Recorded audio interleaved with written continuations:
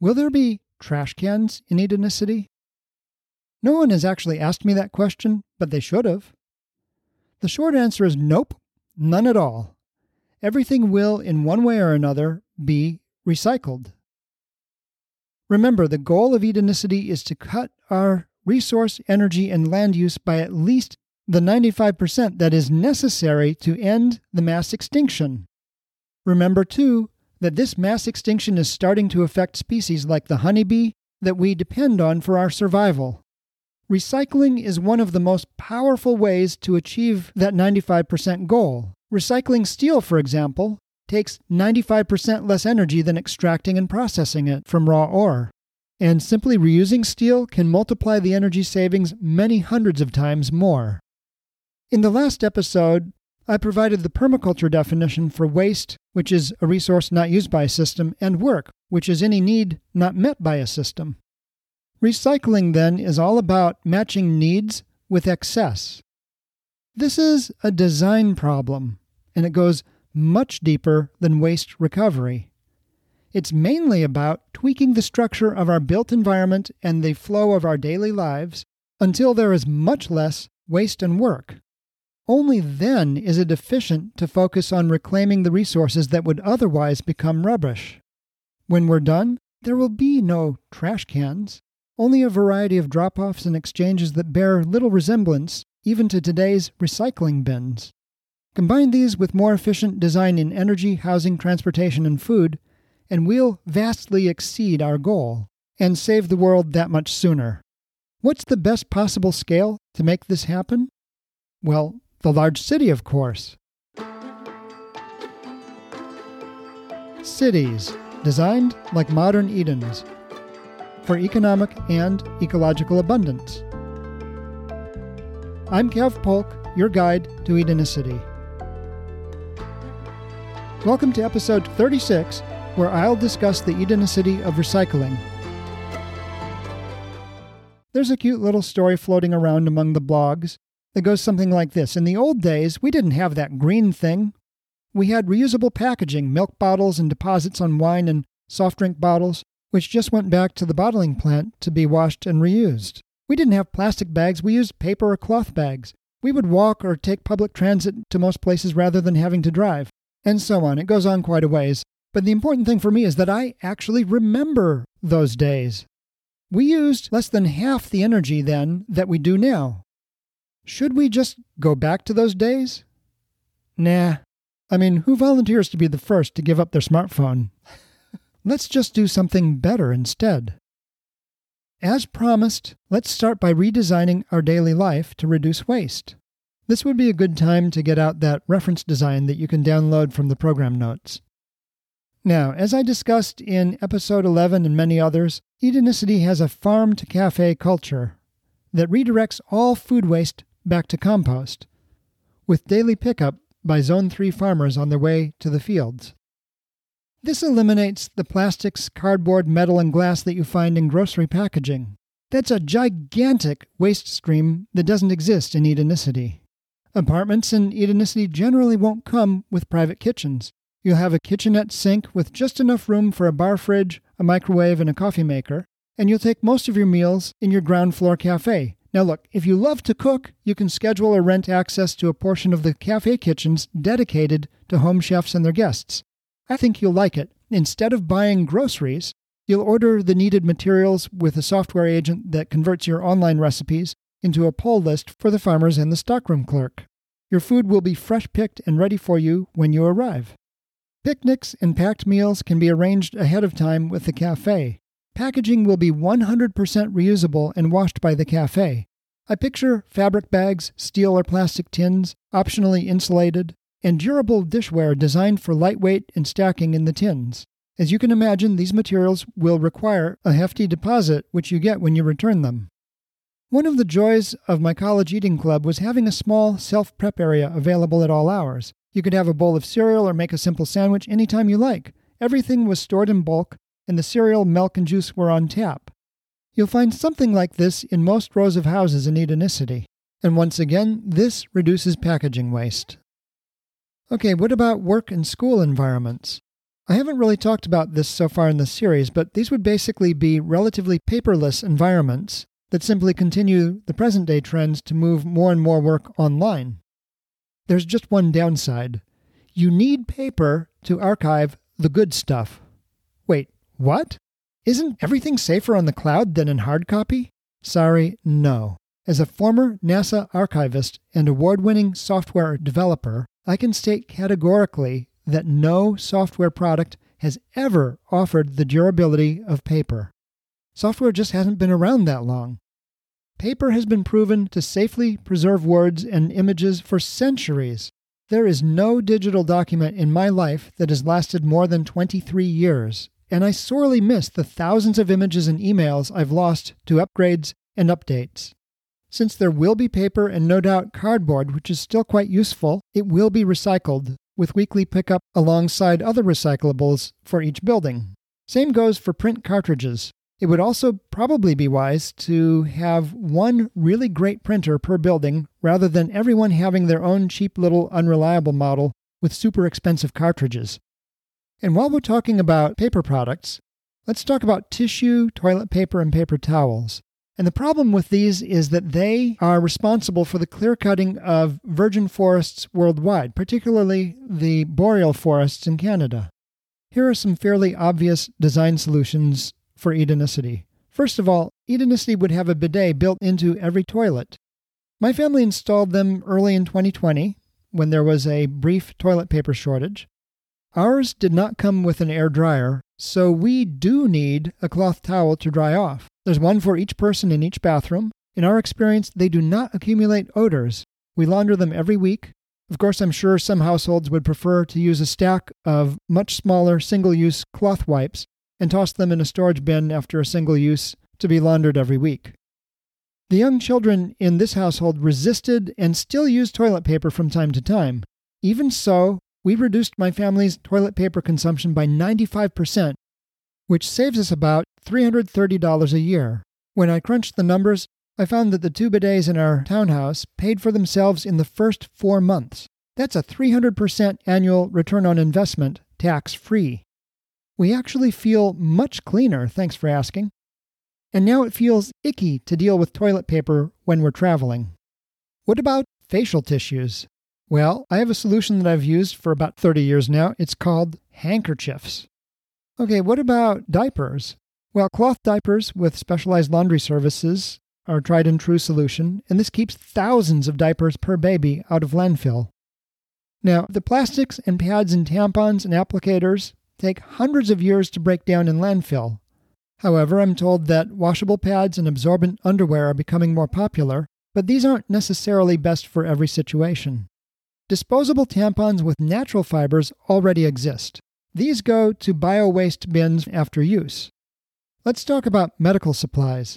Syringes and medicine bottles get washed and autoclaved with steam.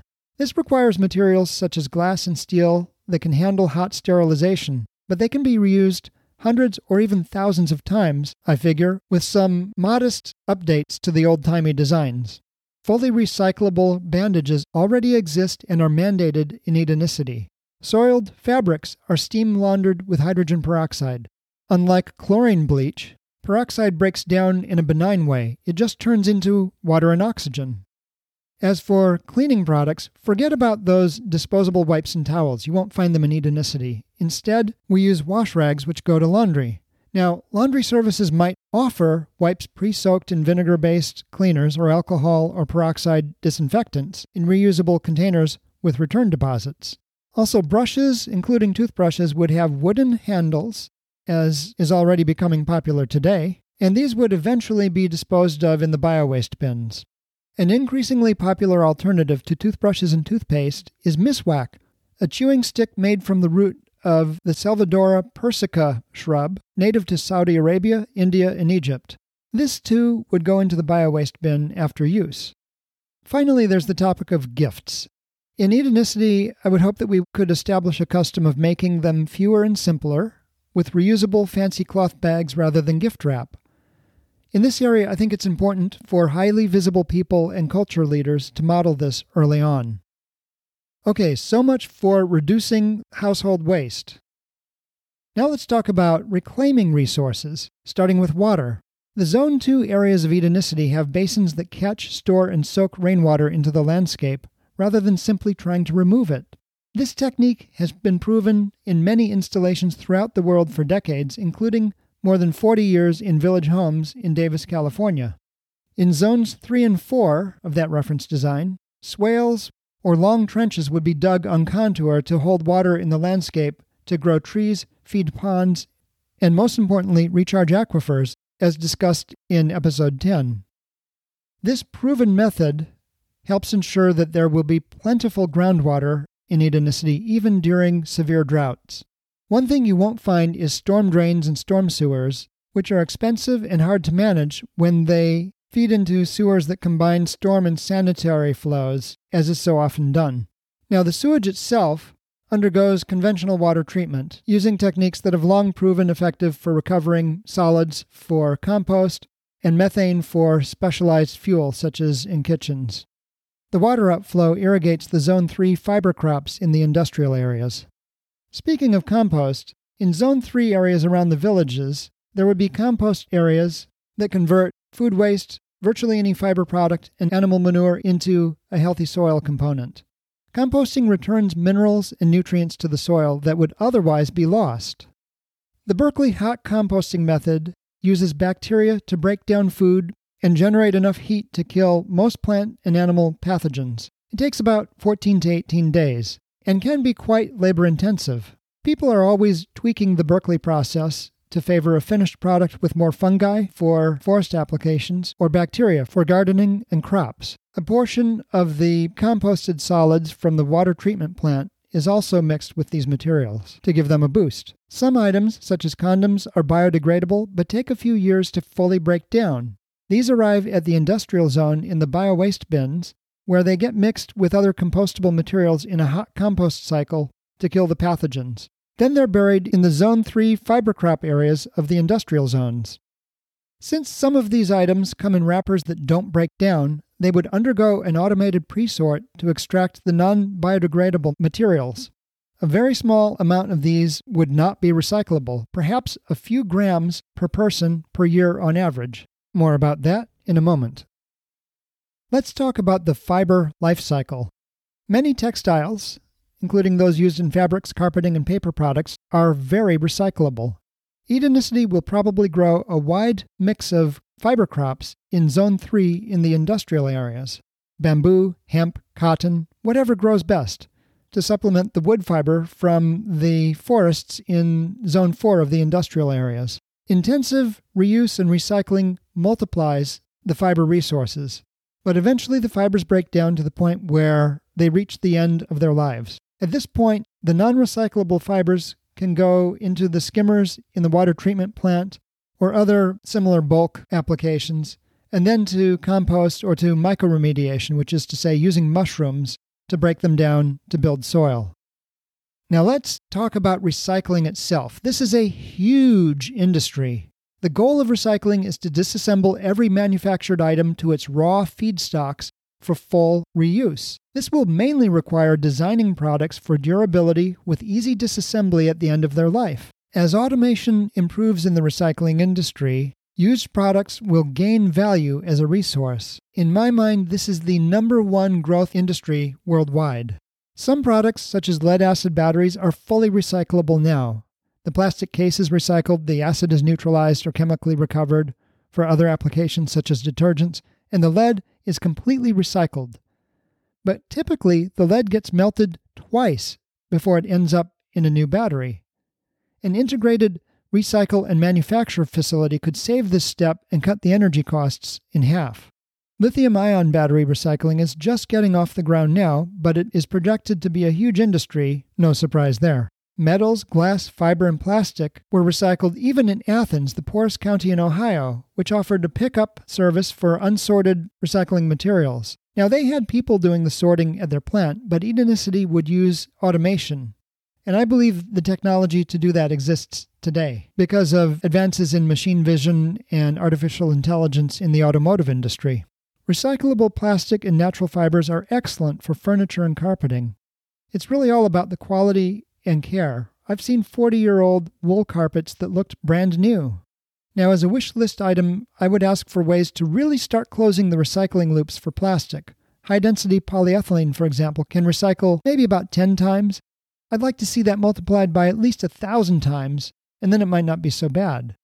Still, a small but steady stream of plastics will find their way into Edenicity, for example, as a byproduct of tourism. Building-level bins collect these, robots sort and disassemble them to recover recyclable components, and the waste is burned. Bear in mind that this burnt amount is very tiny, a few grams per resident per year. That works out to maybe 10 to 20 tons per city per year.